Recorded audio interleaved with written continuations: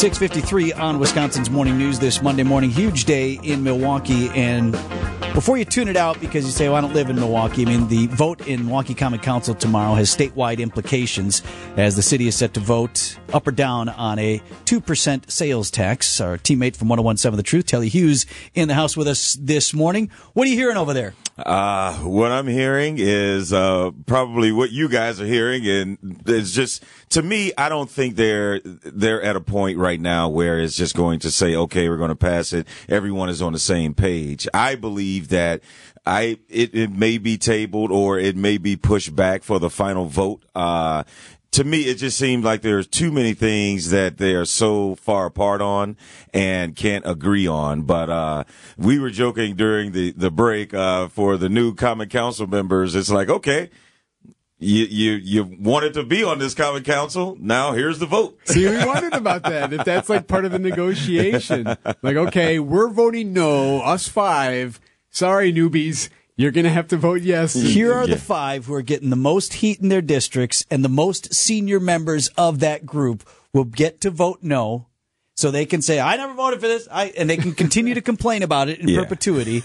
And then you got to find 10 others who are going to get that yes vote because the city needs it to happen, and they all know it. And is it public where we know who voted which way? Yeah, right. They got to do it out and open. Oh, wow. Yeah. So that's going to be an issue because, once again, there are so many things. Alderman Hughes? Aye. Nay, right? Yep. Can't plead the fifth, huh?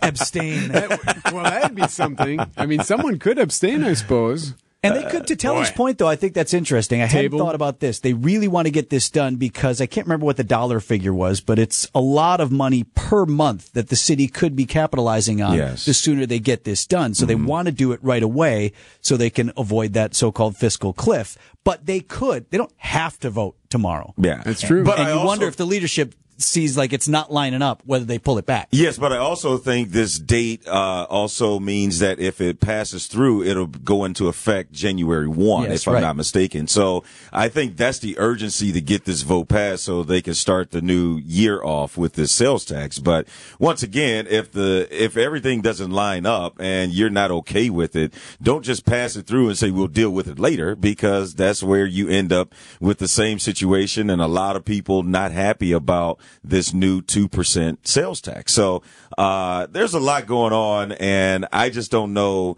if rushing it or feeling like it's being rushed is the answer to it. You know, the strings that came attached with the opportunity for the city and also for the county to levy an additional sales tax, but for the city to, for the first time ever, have this 2% sales tax. The strings that came attached to that for the city of Milwaukee, I know, are widely unpopular in Milwaukee. I know you've probably heard from a lot of folks on your show talking about that. Here's the thing with it, though. That happened. That is already the law, regardless of what the city goes ahead and does. The changes they need to make to the Fire and Police Commission, things about having cops in the schools, the things about how they spend their money that's coming in the additional state shared revenue, that all already happened.